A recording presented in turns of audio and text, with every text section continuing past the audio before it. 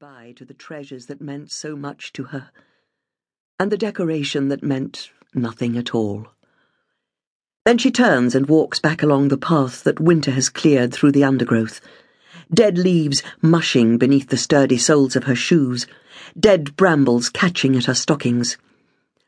Her past has been laid to rest in a watery grave, and though the requiem will go on, it is the future she must look towards now.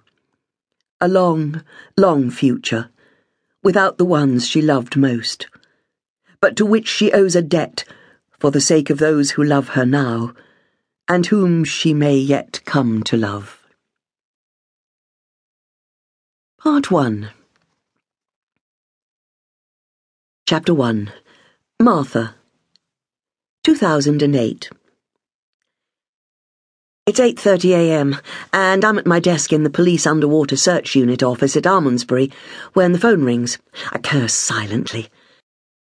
I came in early to catch up on some of the mountain of paperwork that's accumulated, and as yet I've made next to no impression on it. We've been busy the past week or so, as we often can be in summer.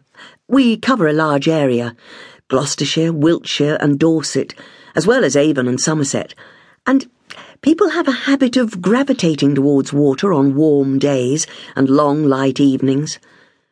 In the past few days, we've recovered the bodies of a lad who'd drunk too much and fallen into the docks in the wee small hours, when the clubs and pubs were emptying, and, even more tragically, a foolhardy kid who'd gone swimming with friends in a flooded quarry. As the sergeant in charge of the unit, most of the form filling and report writing that follows falls to me. A sad task, as well as a time-consuming one, but very necessary. Still writing, I reach for the phone. Sergeant Holly. Morning, MJ. My nickname, short for Martha Jane. Some wag started calling me by my initials way back when I was a rookie beat PC, and somehow it stuck. Well, it could be worse, I suppose. Policemen can be very rude and politically incorrect. I recognise the voice immediately, the soft Scottish burr that can turn whiplash sharp if the situation merits it. Jock McLaren, training sergeant at my first station, now inspector in charge of a division out in the sticks that covers my old home.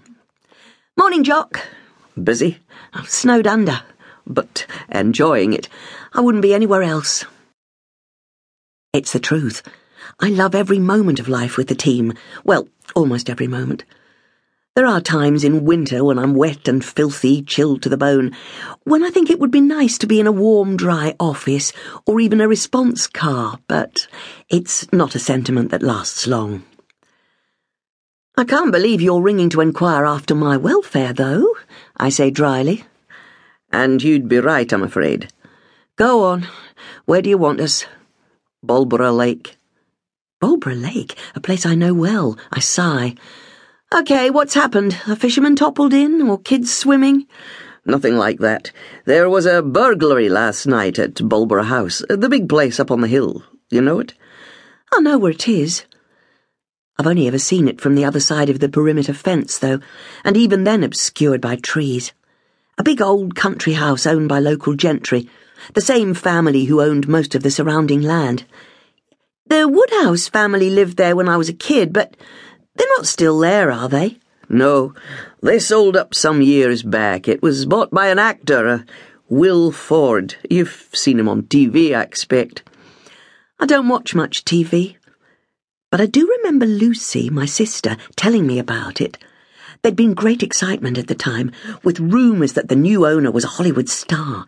Brad Pitt's name was bandied about, I seem to remember, and Russell Crowe. There was even a suggestion that Madonna had been seen in the vicinity. By their standards, this Will Ford was something of a disappointment. Go on, I say. Well, last night the house was broken into and a lot of antique silverware was stolen. The burglar alarm went off, triggered a call to the security company, and one of our response cars that was more or less just up the road got to the scene in time to see a couple of our local villains legging it. Our lads gave chase down across the fields. They lost them in the woods round the lake, but we got the helicopter out and caught them on the other side of the valley.